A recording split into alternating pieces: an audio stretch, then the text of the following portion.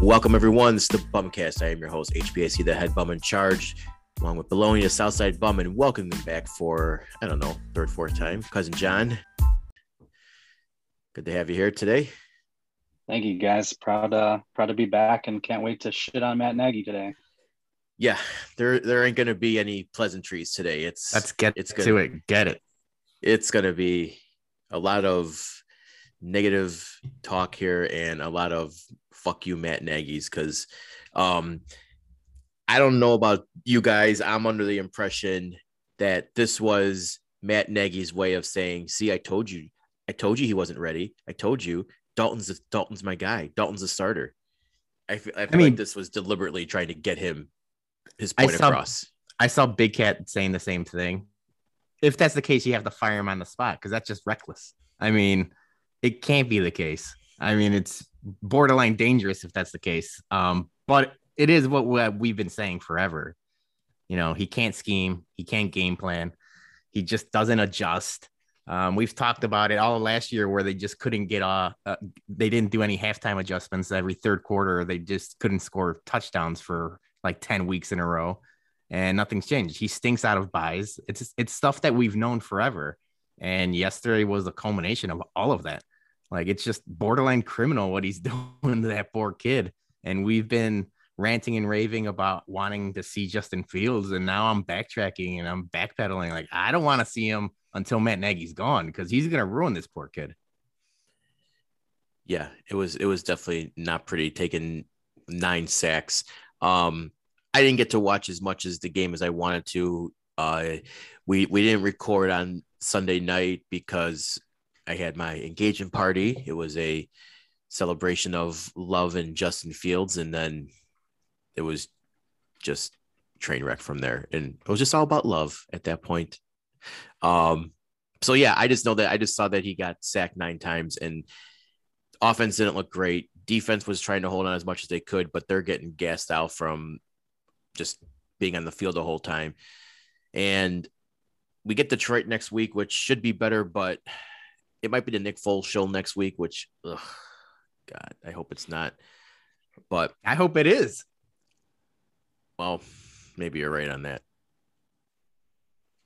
Yeah. Yeah, I actually was going to pose that question for y'all too. Is would you rather see Dalton and or Foles the rest of the year? Because, you know, it's like, do we really want to go through this again with another quarterback where we're consistently changing offensive coordinators or head coaches? And, you know, Fields is clearly not creating great habits, you know, learning anything from Matt Nagy at this point. I can't imagine that he's learning anything positive, you know, because the scheme is just awful. It's not playing to his strengths. It's just awful. So it's like, do you want to risk having him play out the rest of the year, having to unlearn all these things, learn under a new coordinator, and probably have to learn under a new coordinator 3 years after that because they clearly don't know how to hire?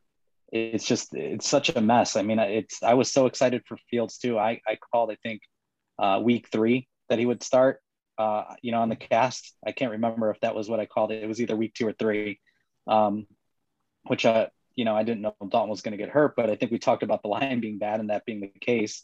But this is just, it's unbelievably awful. And, you know, I was talking to you guys on the cast. I'm in Pittsburgh right now. I'm actually about an hour east outside of Pittsburgh, which is in Latrobe, Pennsylvania, where this is the training camp of the Pittsburgh Steelers. It's nuts over here, by the way. Everything's black and yellow. And I went to a casino to watch the game. I'm sitting there watching it with the guy, and like, you know, he was a Bears fan, sat down next to me, told me he grew up on the South Side. Really crazy. Grew up like 4 blocks from where I grew up. Small world kind of deal. And then we're talking about Matt Nagy, and he's like, you know, and he made a good point. He's like, look, I really like Matt Nagy as a head coach. He's not a play caller. He's not an offensive guru, like, you know, people think that, or he thinks that he is. But he's a good head coach. You know, he gets the guys to play for them. You know, made a great point about them making a playoff run last year, you know, when they really, like, you know, were shit in the bed and they kind of rolled off all these wins in a row to get into the playoffs. You know, and I said, you know, I agree with that. I understand, you know, I agree. He creates great culture, you know, for the club dub stuff that I told you I'm just over and annoyed with just because I'm over him. It's a good culture builder. The guys buy into him for whatever reason, right? and if they play firm, they play hard, that's amazing. Now, where I told the guy, I said, it turned out he was telling me he was like an ex-Marine and he was like stationed there. That's why he lived in Pittsburgh. I work retail leadership, obviously it's not the same thing, but when you're talking about leadership, it kind of transcends into different realms, right? And I was bringing up leadership as when you're a leader of a unit or a team, right? You have to lean into your strengths, and you have to be able to be self-aware when you don't have strengths, and that's when you delegate to people that are really strong in those areas. So to me, like, leadership is, it's having self-awareness, and this is the guy that is probably the least self-aware person I've ever seen in Chicago sports history, just because of the pure fact that he refuses to give up play calling. And it's so frustrating. Yeah, it's stubbornness. It's like you said, not being self-aware. He goes in this press conferences and says, we have to evaluate everything. Everything is you, dude. Like, you're the reason why this is falling apart. I mean, look yourself in the mirror. Like, you're trying to figure out why. Just look at you. I mean, he has your BU or whatever the fuck it's called on his stupid little clipboard. It's you. You're the reason why the play calling sucks. You're the reason why you can't make in-game adjustments, second half adjustments. You're flat on the bye. It's all you. There shouldn't be any more evaluating. Everything's on the table. We're evaluating everything. There shouldn't be any more evaluating at this point for the coaching staff. It's him. He's got to go. He should have been gone last year. He should have been gone today. But if Bears had any competence over in Hallis Hall, McCaskey or Phillips would have fired his ass and just won over Ryan Pace's head. But it's bad, and nothing's going to change until he finally goes. I heard, or I shouldn't say heard, but I was reading all over Twitter today from Mike North that he's basically being a Mitch Trubisky apologist now because, he feels that Nagy ruined. Well, yeah, Ryan Clark said the same thing in the morning, was saying, like, maybe we were wrong about Mitch, because at this point it's been Mitch Trubisky, it's been Nick Foles, a year removed from a Super Bowl, it's Andy Dalton, and now it's Justin Fields, and it's the same song and dance. At what point is it not the quarterback's fault? Yeah, he needs to go. And if Ryan Pace can't pull the trigger, then he needs to go too, because this is a fucking joke, guys. I mean, we should be happy that we got Justin Fields. This should be great times in watching him play. But when he's just getting his head taken off his shoulders every drop back, it's scary to watch. The happiness lasted 3 games. It's brutal to say. We were all excited. John, you got your jersey. We were all excited. I said I'm turning into an Ohio State fan. All of that lasted 3 goddamn games because of Matt Nagy. Well, I mean, what I've been saying this since last year. I mean, even before we got Fields and all that. I mean, I've always just wanted everybody just to kind of like blow this whole team up, blow everybody up in the organization, and obviously we're in a bad spot right now.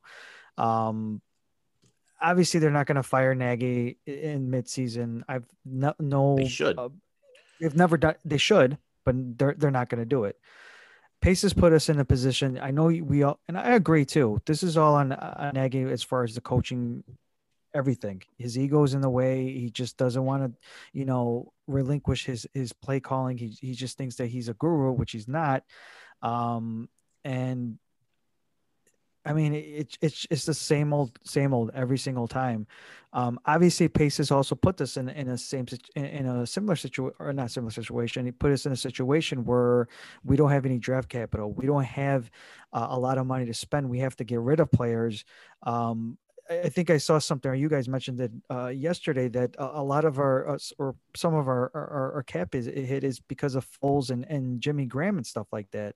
Like, we could have easily signed an offensive lineman or, got rid of them or something, just something to try to get help for the quarterback, regardless if it's Foles, regardless if it's Dalton or Fields. We have no offensive line. I think in one of the sacks that I saw yesterday, it looked like Peters was actually helping Myles Garrett push him to get the sack. I mean, that was just that. I was talking to a buddy of mine today, and he was saying that had to be one of the worst games he's ever seen as a Bears fan. It's up there, and we've all been through a lot of bad seasons with either Trustman, Shoop. I mean, I could go on and on with this. It's bad, and I don't know if, once we fire Nagy, is it really going to help? Is it going to really change things for the Bears organization? I just think that we're in a deep hole, and it might get to a point where Fields, when it comes time for his contract is up, he's just not going to want to stay here. We're in a bad situation right now. Yeah, I think you hit the nail on the head. I mean, to piggyback on a lot of the things you said, for as mad as I am at Matt Nagy, I think that it goes beyond him. To your point, it starts at the top. It's an organizational thing. They clearly said at the beginning of the year or at the end of last season that we're not evaluating our organization on wins and losses. It's about how happy we are in the building. Or some bullshit, that they're spewing out, or Ted Phillips said, and they're not rating it on wins and losses. The collaborating and the communication and yeah, exactly. So it's like that's the thing that they're going to grade the organization on, not winning or losing, because clearly it doesn't matter to them. We continue to talk about this team. We continue to spend our money to go to games, that are ridiculously overpriced and, probably one of the highest tickets in the NFL period. And they don't care because they're continuing to make their money. It doesn't really matter if they win or lose at this point. The fans could be as loud as they want. Until fans become apathetic towards this team, nothing will change at the top. And then we look at Ryan Pace. He constructed this team, and to your point, Juan, he did a poor job of using the payroll. I don't necessarily mind getting rid of some of the draft capital if you're smart enough to maneuver the salary cap, which he's not. And he wasted so much money on Jimmy Graham that, they played him 7 snaps last week. They played Jesse James, who was a blocking tight end, 1 snap last week, right? So, and I'll get to that in a second, but they're spending money on Jimmy Graham, which they should have used that money towards Kyle Fuller, and I would have rather had Kyle Fuller at this point than Jimmy Graham. They have money tied up in Nick Foles, which they gave up, what was it, a 4th rounder to get him, and then they took on his whole salary. And then they went out and spent $10 million on Andy Dalton, which nobody was spending $10 million on Andy Dalton. So it's all tied up like in the defense right now, which is getting older. And then it's tied up into a couple offensive players that they're past their prime, or they're not key contributors. So, and then he still refuses to pay Allen Robinson, and it's mind boggling. So, it's a problem with Pace there. And then also Pace not stepping in and saying, you know what, if you don't hand over your play calling to your offensive coordinator, you're out the door. And I don't give a shit about the Bears tradition, not firing somebody mid-season. You get rid of the guy. If 37 or what was it, 37 or 47 yards of offense is completely unacceptable. 9 sacks is unacceptable, which brings me back to my last point. The offensive scheme was just awful. Myles Garrett came out and said that this was the easiest time he had playing against an offensive line. He said that they never rolled Fields out of the pocket, which he was really surprised because they knew what Fields could do outside of the pocket, and they never even tried it. They basically they ran a 4-man front, Cleveland did, and they were able to get to Fields. They had no chip blockers. You didn't have any back coming out of the backfield trying to chip block Myles Garrett. You didn't have 2 tight end sets to basically, again, chip block the ends and run some flats to make it a little bit easier on the kid. So when he rolls out of the pocket, you have a true play action, right? They didn't do any of those things. They never gave the kid a chance. And it's super unfair to Jason Peters that this 57-year-old man who's way past his prime has to block one of the best pass rushers in the NFL. You never see Khalil Mack. Right. You haven't seen Khalil Mack have 4.5 sack games in a long time. And why is that? Because offensive coordinators scheme against this guy, knowing that he's going to be a problem, and you're always going to double team that guy. Myles Garrett saw no double teams. He ran free range on this old man with brittle knees, and this Fields never had a chance. So it starts at, Ted Phillips. It starts at Ryan Pace, starts at Matt Nagy. Juan, I agree. It's all of them, man. this whole thing just needs to get blown up at this point. Keep Fields, blow up the rest. I have a quick question for you guys, real quick. Do you think that Nagy and Pace are on the same page? Do you think that they like each other? Oh, they're definitely on the 100%. same page. For sure, they're on the same page because right now Matt Nagy is Pace's scapegoat. Like he could put all the blame on him right now, and Ryan Pace will save his job. Like, yeah, because Ted Phillips is an idiot and won't recognize. Because I wanted to follow up with what John was saying. Like Pace himself needs to go just because you look at this when he's with his top draft picks, wasting it on Kevin White and other busts right off there. You're using so many picks on tight ends in the top of the draft when you should have been using them on guards and tackles. You're drafting tight ends. You're signing Jimmy Graham for money for an offense that doesn't even utilize the tight end. This isn't the offense that where Travis Kelce or Waller are running, 20 yards up the middle and catching passes. That you could literally put any tight end in that scheme because it's going to be the same vanilla tight end that we've seen for the past few years. So you're wasting picks on Cole Kmet. You're wasting picks on Adam Shaheen. You're spending a lot of money for Jimmy Graham when you could just get a whole bunch of Jesse Jameses and you use your top draft picks on, like critical positions like guards. I don't know why this is so hard to figure out. Let's not forget Tevin Jenkins. He was supposed to be our savior, and they drafted a guy with a bad back. Well, yeah, so and then they'll all say the medicals came through and everything and blah blah blah. But the one thing I will say is, like John, you talked about, like I don't mind giving up the draft picks with the Mac deal and then the Trubisky thing, and now with Justin Fields. But when you give up draft picks, you can't miss on these other guys, and it just hamstrings you so bad. The 6th round draft pick, Daz Newsome, the wide receiver, he was drafted in June and cut in August. So where does that leave you? Like that could have been an offensive lineman. Just, we keep saying it. We said it before the draft, just draft a bunch of fat guys. Eventually one of these guys is going to pan out. And like you said, I've been critical on him, or you guys not so much, but Cole Kmet should have been a luxury. And we don't have that luxury right now. We need big fat guys moving people.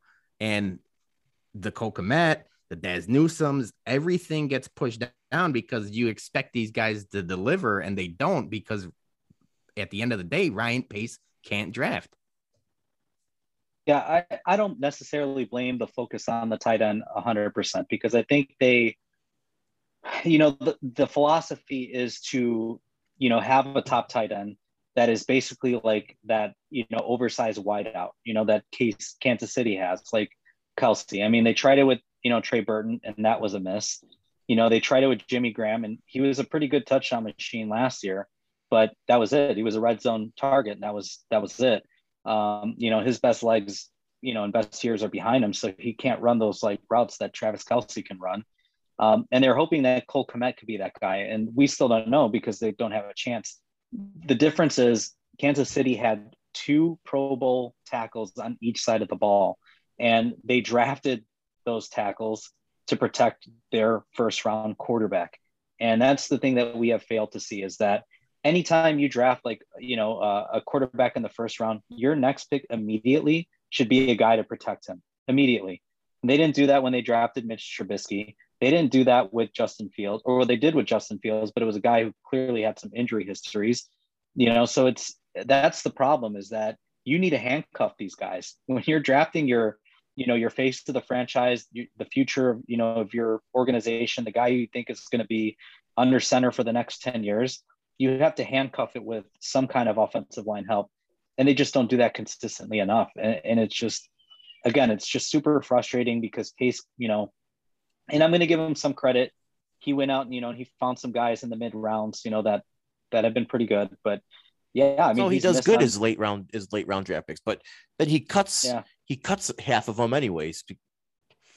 Because don't know why, but it's frustrating. So let's hope that if Justin Fields does play on Sunday, we get the Lions, and this is the game that he needs to get right. They need to scheme. He needs to stop, trying to prove that he's smarter than everyone else in the room. He needs to stop sucking his own dick and put Justin Fields in the situation that he can succeed in.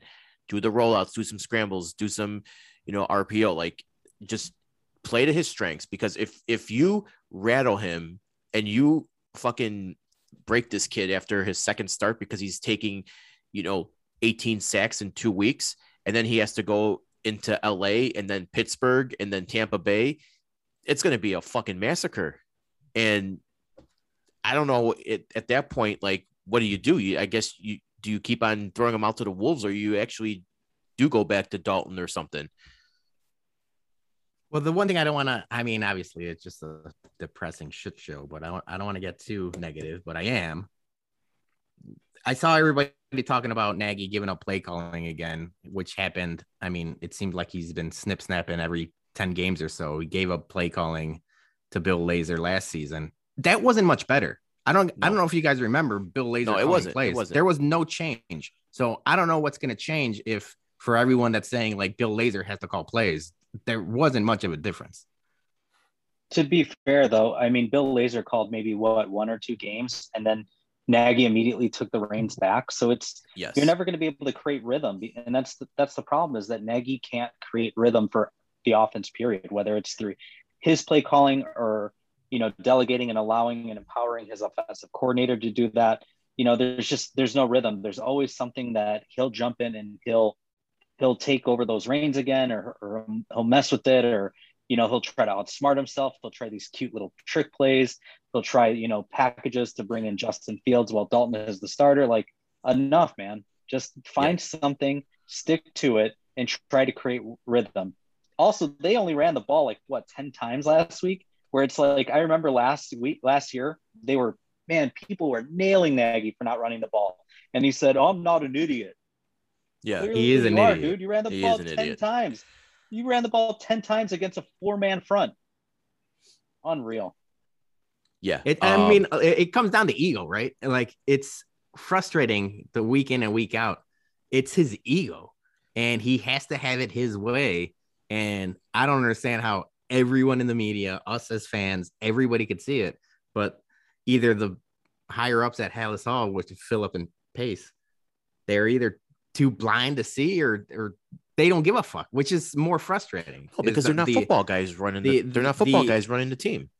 The apathetic feeling that comes from the front office of the Bears is the most frustrating of all, because the X's and O's can get changed, but this is a 30-year drought of misery that we keep complaining about. And like, you talk about the tradition of like, we haven't fired anyone mid-season. Your tradition has sucked for the better part of 3 decades. So what tradition are you trying to prove? And you could like, hang your hat on being the franchise of the NFL. But realistically, we're getting compared week in and week out to the Jets, the Jaguars, and the Lions. That's the comparables that your franchise. Yeah. Like, we're not the Patriots, the Steelers, the top end of the NFL. We are a laughingstock week in and week out during Monday night football games and Sunday night primetime games and everything like that. We are the laughingstock of the league. And I don't know if they can't see it, obviously, but like, hopefully the fans start like seeing it as well, because it's brutal. Fire Matt Nagy chance at the game on Sunday. I mean, the fact that they had, 47 yards of offense, and he's evaluating if he should give up play calling. That says everything you need to know about this franchise. It says everything you need to know. 1.1 yards per play, the second fewest by any team in a century. 1.1 yards passing per play. Yard, and one total passing yard. Net passing yard, yeah. One. Freaking crazy. 6 passes completed, 9 sacks. Like, I mean, we could go on and on with the stats and the sacked more than made completed passes, and then he wonders why everyone's pissed off and criticizing him. And my question is like, who's in charge of doing like in-game adjustments? Is that more coming from Laser or is that more coming from Nagy? Because if Laser starts calling plays, but it's still Nagy in charge of doing in-game adjustments, it's still going to be the same shitty offense as we've been seeing. It better be Ronald McDonald, because that's the only clown on that team that I could at least respect. We got Justin Fields pressured 60% of dropbacks. That's the most since the stat has been tracked by ESPN. Like, how is that kid going to survive? What's crazy is that the Bears were in that game the entirety until like the last half of the fourth quarter. So credit to the defense. We talked about it preseason. We weren't sure if they were going to show up and stuff like that. They're trying their damn hardest, besides goddamn Eddie Jackson, where I keep talking about him refusing to tackle. He hates tackling like I hate salads. Like, he just doesn't want to play football, man. What about potato salads? Good point. Macaroni salad? I'm down for that. Yeah. Buffalo mac and cheese? All right. This is not the baloney show. Let's go back to shitting on Nagy. Speaking of baloney show, I want to issue a correction. Last week, I criticized the baloney bourbon as chicken stock, and I got to taste some of it Sunday at my engagement party. And the baloney bourbon is not chicken stock. It is a very good mixture of his 27 herbs and spices, or whatever the hell he's putting in. He won't share the secret. He's taking it to his grave or something. No, I mean, I can be bribed, man. I got a mortgage and 2 kids. Like, I could definitely be bribed for the recipe. I'm not taking it to my grave. Yeah, but it was definitely some good stuff, and I'm happy. And so, okay, so let's transition just a little bit from all the negativity. We had a good time at your engagement party. I know the Bears, thank you, were not having. I mean, they were ruining it for everyone. But we were watching some Ryder Cup action. We had I met some of your family, and it was fun. So just wanted to say kudos. Thank you to the fellow bums for the lovely bourbon gifts. Very much made my day. Oh, I didn't want to blow your spot out. I didn't know what you ended up getting. So there was the Blantons, there was a Four Roses, there was a 1792, there was an Angel's Envy in Jefferson's Ocean. I might be missing one more, but yeah, so it was some good selections there. And if you knew this was the case, would you have proposed a long time ago? I mean, maybe. I think we're just gonna have our registry at Binny's. Yes. Yeah. Forget Bed Bath and Beyond and Target and all those. Williams Sonoma. Maybe I'll put like a new pot and pan set on there. But Tom got my buddy Tom. Shout out him. He got me a very nice decanter. So now you can start making your own the Sarah and Jason mix. Yeah, because I don't want to like give up my bourbons for a mix. I don't know. You just got to do like the last ounce of each bottle. Yeah, what do you call it? The infinity bottle. The infinity bottle. Yeah. Yeah. So no, it was definitely good. We got definitely some. Yeah, some I had a good time. I know, Joe and Johnny, we all enjoyed ourselves. Yeah. So congrats again. It was fun. Thank you. Should we back keep to Matt Nagy, that motherfucker? Should we keep motherfucking Matt Nagy for a couple of seconds, or you guys want to bump some people? I think I've got all my notes that I got. I mean, goddamn, shout out Clowney and Garrett, right? Myles Garrett and Jadeveon Clowney. Those were the fucking boogeymen. I was just looking at all their stats, and I mean, well, okay. So one last thing, because I talked about them being the Jets, the Jaguars, the Lions, and for the longest time, the Browns were those people. We are the Browns now. Like, the tables have turned. They're the blueprint to get things right. And I don't want to say they are the actual blueprint, because it took them 12 years of first round draft picks and stuff like that. But it's crazy to think like they were the laughing stock of the league for a long time, and they look good. They're a very complete team, offensive and defensively. And it's just that should be, like the light at the end of the tunnel for Bears fans. And I can't believe I'm comparing ourselves to the Browns, but that's literally where that's where we're at. Surprisingly, the Bears are favored to beat the Lions next week. So either Vegas hates the Lions more than the Bears, or they just don't watch Bears games. Because it's going to be a dogfight. It's a battle of suckage.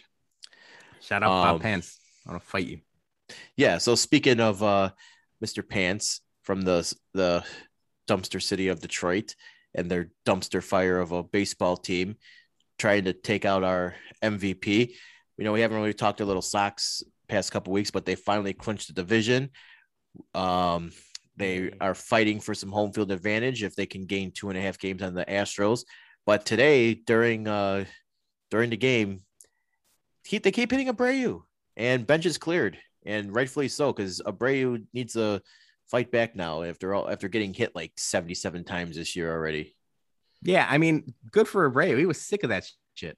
And for the people I saw online, and even the pitcher from Detroit after the game saying that he was crowding the plate, there were some fan graphs about Abreu's stances. He's not crowding the plate. He's dropping his shoulder, but he's definitely not crowding the plate. So him getting hit, I'd be pissed too. Like, enough of this shit, especially so close to the playoffs. What the fuck, Detroit? You know what's funny is that Konerko used to get hit a lot too. I remember he used to get hit a lot too. Mm-hmm. Something about these first basemen of the White Sox that keep on getting hit. Yeah. Abreu's got hit 26 times this year. Jesus. It was number 26. And I think like 4 of those were in the head too. Yeah, he's freaking like The Walking Dead too. He just he doesn't let it phase him. He just gets getting hit and he just keeps walking. So we got one more final week of baseball. We got the Reds, we got the Tigers, and then the playoffs start. And then, as I told you guys in my text the other day, we're turning the bum cave into the Hawks, our new playoff destination that we used to do for the Hawks. So there'll be some tequila shots, there'll be some shot skis, there'll be some Malorts. I don't know if we all signed up for this. We're definitely going to be doing stuff for the playoffs. I will say that much. But you got to remember, this Blackhawks playoff run was several kids ago and a decade.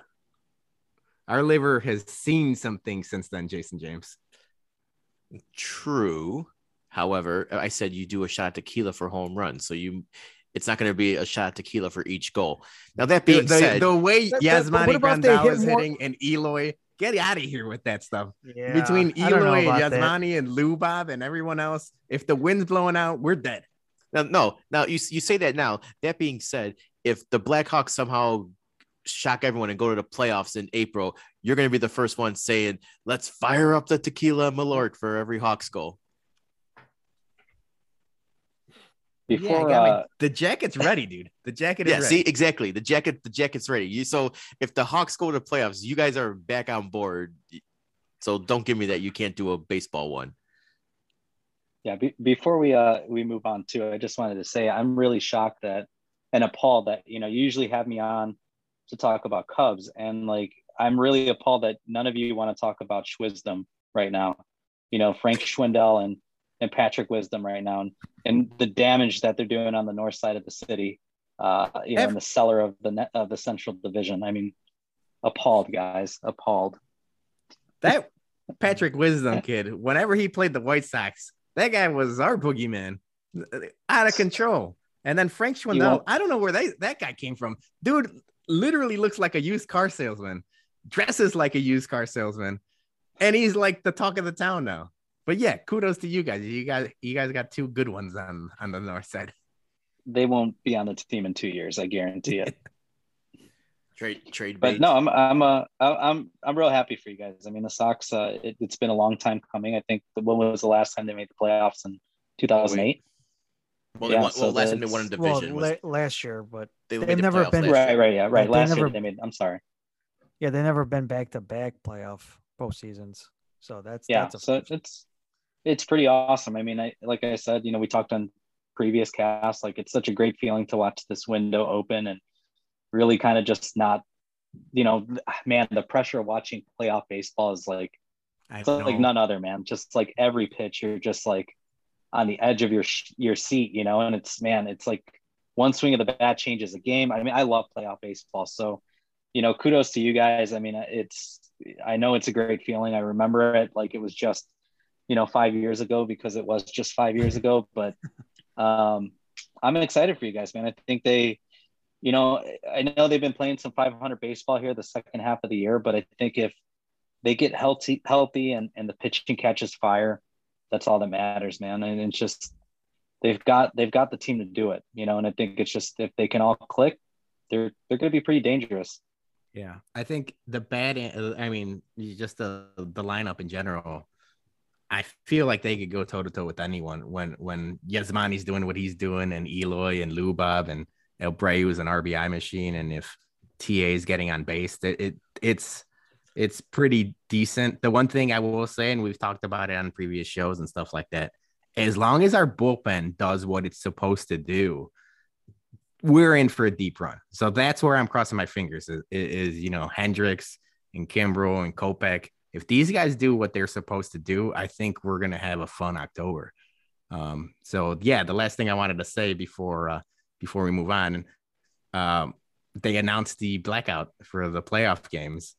Yes. I'm already like picking out. I feel like I'm a kid at the first day of school. Like, ooh, what black jeans am I going to wear with the black hoodie? And I'm like picking out outfits. Like I'm so excited for playoff baseball. Yeah, I think with their lineup, I think the big thing is, did the young guys learn enough from last year, to understand like putting the ball in play, not always swinging for the fences, and obviously like just trying to manufacture some runs. I think that having Grandal in that lineup, getting on base by any means necessary, really kind of rounds out that lineup and has some veteran leadership to help those young guys through like, that playoff run. And I think the thing with bullpens are always so like hot and cold, right? And it's like it always feels like when they're on, they're all on together, and when they're off, they're all off together. So if this time right now that they're using to be off, at least it's in the regular season when these games don't really matter anymore because they've clinched, they know where they're going to be, their seat is pretty much determined at this point. So nothing else matters besides staying healthy. So if they're going to click, you'd rather it happen right now, this coming up week, and just going into the playoffs just hot.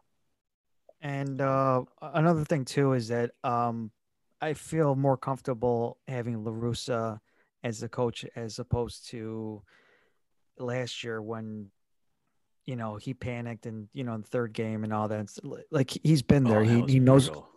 Yeah, he knows what 6 pitches he's pulling Dunning. Yeah, he La Russa knows he's not a stranger. Obviously, everybody knows his accolades and all that.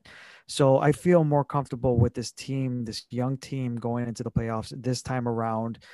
He's going to keep them comfortable. He's going to definitely say the things that he's supposed to say just to get them motivated, get them going. Yeah, and then John, you're absolutely right.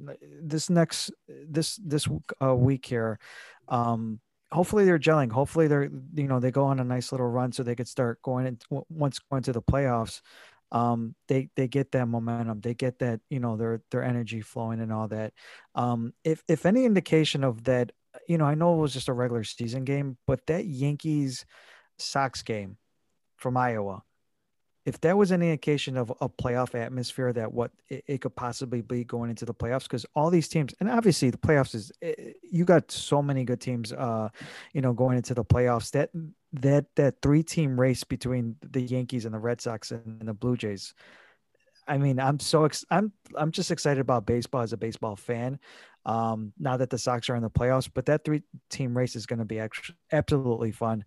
But yeah, like how you just mentioned, is that hopefully they gel, hopefully they're in a good, they're healthy, and that's the number one thing too, is that healthy.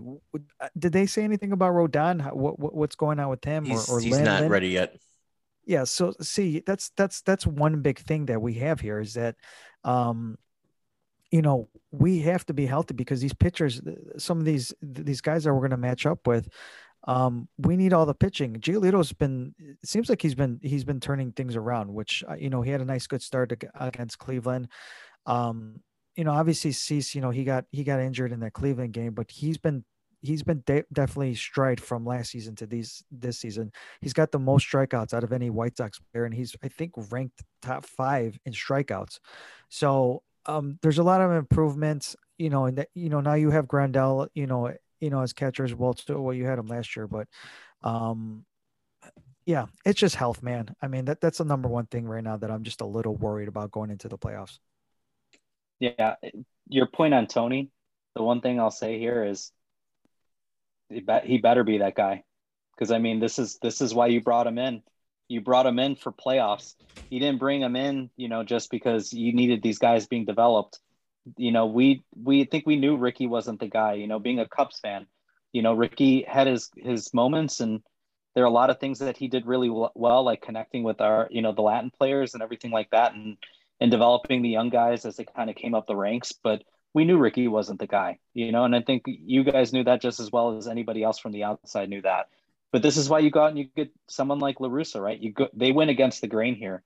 We knew it at the beginning of the year. There was a lot of, frustration and anger that they went, backwards in time to bring in this, like, this relic, this fossil that, we just didn't know what was going to happen with this youth. And so far, it looks like the team has gelled with him, but this is Tony time. This is when he's got to earn that paycheck, and he's got to prove to the fan base. This is why Reinsdorf brought me in, is because I'm going to be able to get over the hump. I can control and I can manage the X's and O's. I can manage a game. I can temper the expectations of, the jitters and the nervousness from the young players, because I've been here. I've done that. So this is Tony time, man. This is where he earns his paycheck. Yeah, I'm glad you guys both brought it up, because I don't think there were 2 more people critical of Tony La Russa than me and Jason. I called him the old, washed up, like catcher's mitt, skin of a hot dog, wrinkled, drunk motherfucker. I mean, I called him name after name after name. I'm almost ready, because, like you said, this is where he makes his money. But I'm willing to admit right now that I was wrong. I mean, it seems like I know that winning cures everything, but the night that they clinched, all the guys going up to him, Abreu going up to him saying "I love you," and TA and all these guys, they're willing to ride with him because he's riding with them. Like, anytime there's a scuffle and a bench clearing brawl, and whenever like a player gets hit, he's fucking down for the cause, even though he is old as hell. So I'm willing to admit when I was wrong. And I feel like we gave him a ton of criticism, and we shat on Reinsdorf, and we felt bad for Rick Hahn because they went over his head, but it seems like it was the right call. But like you said, this is Tony time. The playoffs is what he was brought in for. But that being said, he's got the experience. So like, I feel like we're in a good place, and that's all we could ask for, because last year was a shit show. Yep. Yeah, and they're going to need it too, because they're facing Houston. This is a battle-tested team that's been there a ton. They've won their title. They've been in, the World Series a couple times now. They faced really tough teams and continue to win. So I think it's going to be a good series to really show, like, to show their chops, to say like, hey, we can go toe to toe. And I really think if they can get through Houston, that is just going to create like a world of confidence that will carry them through the rest of the playoffs. I think that's, especially after how they played this year against Houston in the regular season. I think if they can overcome this team, I think this is a good matchup for them. And I think this is a team, like, because I wouldn't want to face the Yankees.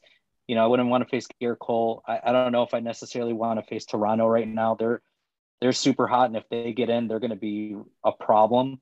I don't know if I'd really want to face. I think Boston would be a good matchup if they face them, but I wouldn't want to face Tampa Bay either. So I think it's tough to say, but as an outsider, I think they match up pretty well against Houston. And I think, the regular season means nothing. And I think, again, if they win this series and they get by them, look out. They're going to be a dangerous team the rest of the playoffs. Yeah, I think, looking at it now, it looks like we're going to be Houston will have home field advantage. I think if they steal one at home, steal one in Houston, that's all we'd ask for. Steal one at Houston and come back home.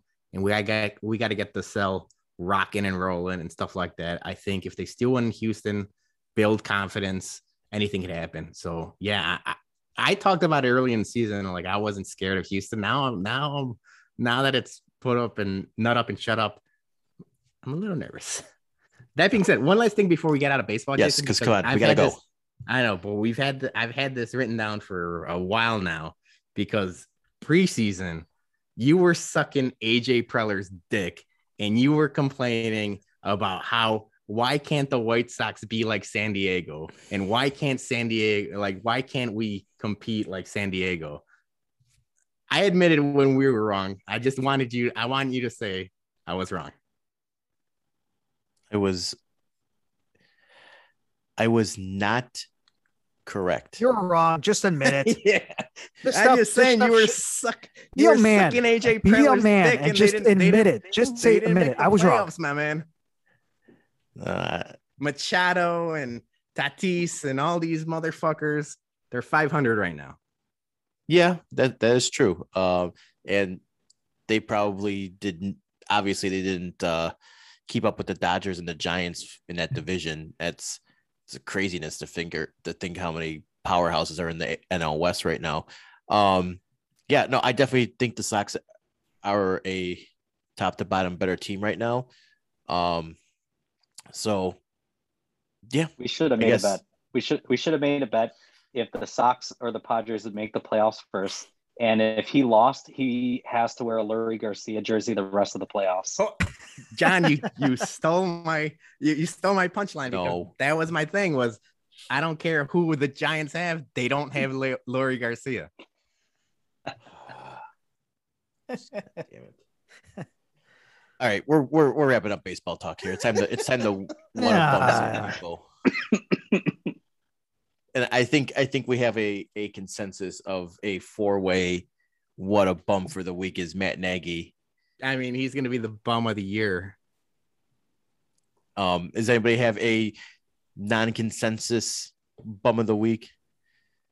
No. Okay, so I think we're good with Matt Nagy. Matt Nagy, you are the first ever quad what a bum for the week.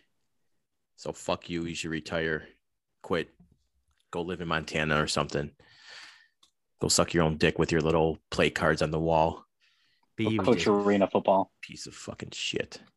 I'm gonna start off the MVBs of the week, and my MVB is, and I don't know the guy's name. Maybe it was said, but my MVB, my personal hero, is the guy who took the pickaxe to the speed bumps in his alley. Yes.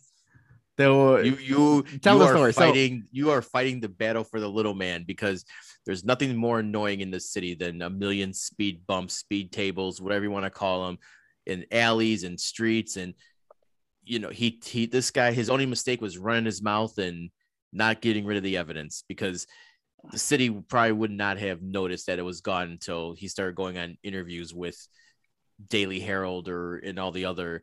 He was on NBC5. Yeah. He was on WGN. It's like you're narking on yourself, my guy. Yeah. So you rightfully so. He's your MVB. He could also be a bum of the week for being a dumbass. That's true. Because I mean, if you're gonna take a pickaxe to the speed bump, you break off a little chunk. You walk down a few houses. You throw it in one neighbor's trash can. Then the next day you go throw it another piece, and you spread the evidence around. You don't stack them up next to your garage like a dumbass. But still, I'm very proud that someone is fighting back in the city against all the stupid. Now we just need to get speed cameras, like someone starts spray painting speed cameras or chopping those things down. Let's get all that shit gone. I will say, now that, I mean, I was in your neighborhood this weekend. If you were to do that, you need more than a pickaxe, dude. They're all over your place. I told Sarah, I'm bringing some dynamite. Truck. You need a dump truck, some dynamite, like a backhoe. They're everywhere, man. I just want to go down all the objects that you just mentioned right now. I can just see Jason try to do this like Looney Tunes style. He's gonna be blowing up his face. Big Acme truck. Yeah, I would like to see that happen. Actually, Jason, go ahead and do that. That's fine. with the little push handle, and it says Yeah, TNT on there, and that's all I just see. Looney Tunes right now with you. yeah, Wile E. Coyote style. Yeah, Yeah. I want to take a stick of dynamite to like all 7 speed tables on my street. It's ridiculous. They don't serve any purpose. All they do is they get ice in them over winter, and then they start chipping and cracking, and they're not even a table anymore. It's just I will say, old. now that I'm a father with 2 kids, they kind of do serve a purpose. Yeah. And what purpose is that? Annoying? Yeah, Put your ass down. Slowing your ass down. I've seen how you drive over speed bumps. I know you got a nice car with a nice suspension and you don't really feel them, but you don't make you just you don't pretend they're not there. I don't. Mad Max Jason. That's right. So yeah, the dude you paid your fine, but keep fighting the good fight. Go come over to my neighborhood with your pickaxe. You can hack at those speed tables. There's no cameras around. Do your thing over here in Bolingbrook and keep fighting the good fight, my man, my MVB. Cousin John, go ahead. I'm going to go more on the sports side. I'm going to come back to the Bears. I'm going to say Sean Desai is my MVP because he has done what Matt Nagy can't do, and that's make adjustments. We saw week 1, big plays over the top. Week 2, week 3, we saw very little of them. We saw more pressure coming from our front 4 and really just getting after the quarterback. We saw more sacks the last couple of weeks. And I think the one thing that I noticed too is we didn't see Khalil Mack drop into coverage the way that he did with Pagano. I think he's getting more to that traditional 2018 defense that we saw under Vic Fangio. And again, they just created pressure, and Baker did not sit easy most of the game. And I think that's really hard to do with Baker because he moves pretty well in the pocket too. So I'm going to say Sean Desai did a good job. Good. Yeah, he did. That defense was definitely made that Bears keep in that game for the majority of it. So, all right, Johnny, go ahead. Yeah. Mine is actually somebody who's been on the show a couple times. He actually just posted out. There was a video that came out on NBC of an interview that he had. Bob Pants. I know for the time that I met you, we've just been going back and forth about Tigers and the Lions. this Lions and Sox Pistons. and Bears and just the trash talking back and forth.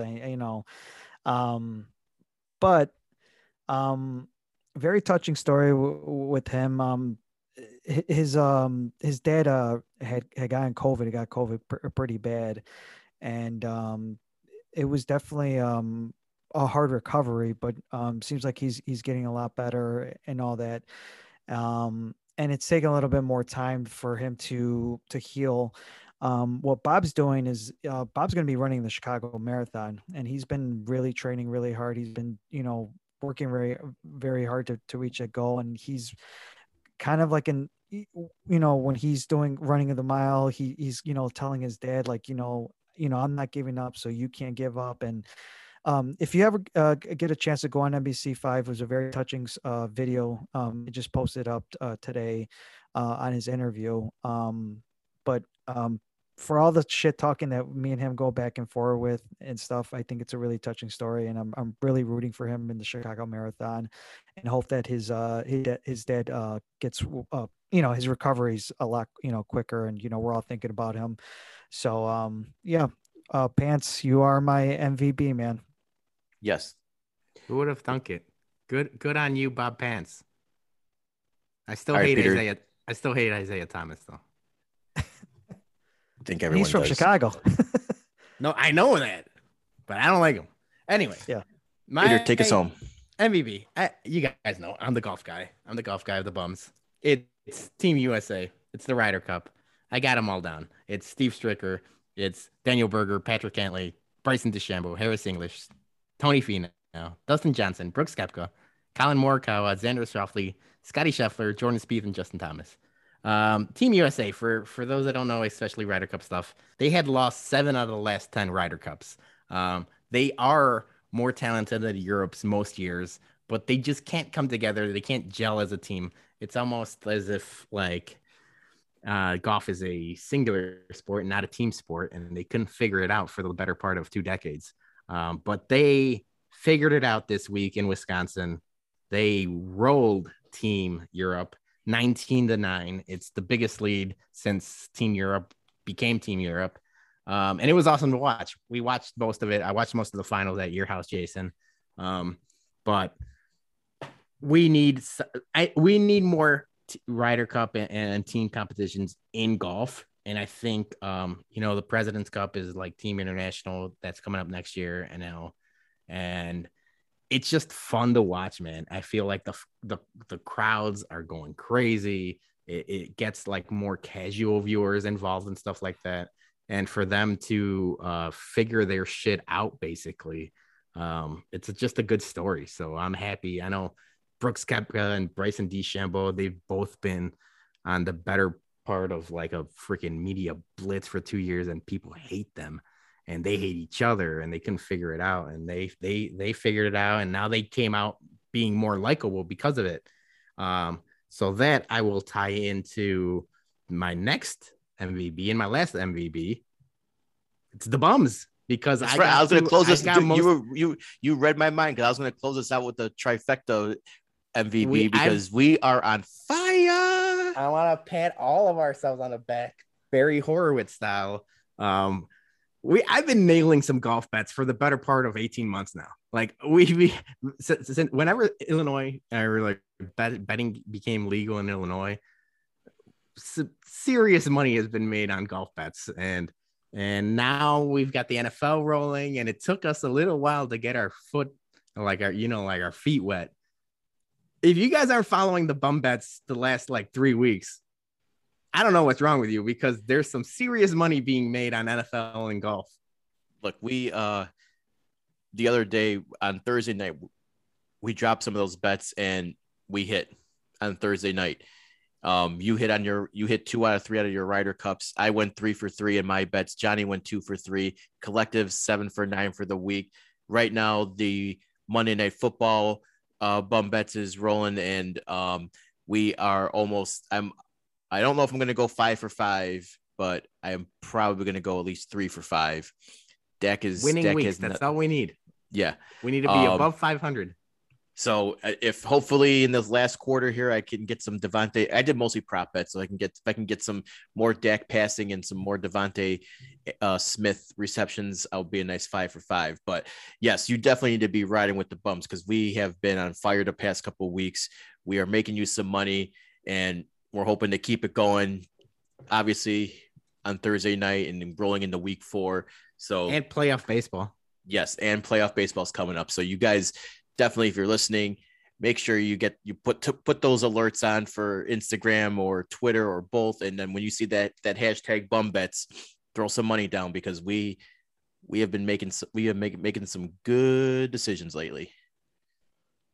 And if we keep this up, we might have to start thinking about like infomercials or something like that, like doing like Fox 32 or something like that, or Channel 50, I keep making the graphics. I keep tagging like Harris and MGM and Barstool Sportsbooks and FanDuel and DraftKings on Twitter. If we keep winning, eventually at least get someone to sponsor the podcast every once in a while. We just got to keep winning. Yeah, nobody fuck up. Big Cat and Presidente haven't been doing that great lately on their NFL bets. Well, that doesn't matter. Yeah, I know. Print money. I'm just saying. I'm being a hater. Ride with the Bums. All right, that's doing it for this week's show. Cousin John, thank you so much for coming in and giving you your fuck Mac Nagy takes. So in your baseball takes, we definitely appreciate it. I will say I also appreciate all the Instagram, because anytime you post an Instagram story, I just reshare it with the Chicago Sports Bums Instagram. At this point, you're the 4th bum, because wait, Joey P. We got Joey P. And we got maybe we'll have a Royal Rumble. And we've already made Kyle Brandt our unofficial. That's true, and bum. Mike North. Yeah. So, but John's fighting for the unofficial, maybe like 7th bum. You're the 4th bum in my book, John. Well, I appreciate it, Peter, and I appreciate it, guys. Definitely have me on for some Blackhawks stuff, man. I can't wait for the season to start. That's coming up quick. Soon. Dude, we're going to have a Blackhawks and Bulls preview, because I'm excited for both. I'm going to both home openers that week. The wow. team pictures nice. came out for the Bulls, and like just seeing all the guys in their jerseys, I'm like, holy shit! This might be the most hyped Bulls season I can in recent memory that I'm excited for. Yeah, it's gonna be awesome. So yeah, we'll definitely have you on. When it gets closer to the season, we'll do a preview show. So, Cousin John, thanks. As always, HBIC Baloney Southside Bum. Follow us on Bum Bets and Bum Bets on Twitter, and follow us on Instagram as well. Subscribe to the podcast because you know you want to listen to all of our fuck Matt Nagy takes. We'll see you guys next week. Good night, Javi.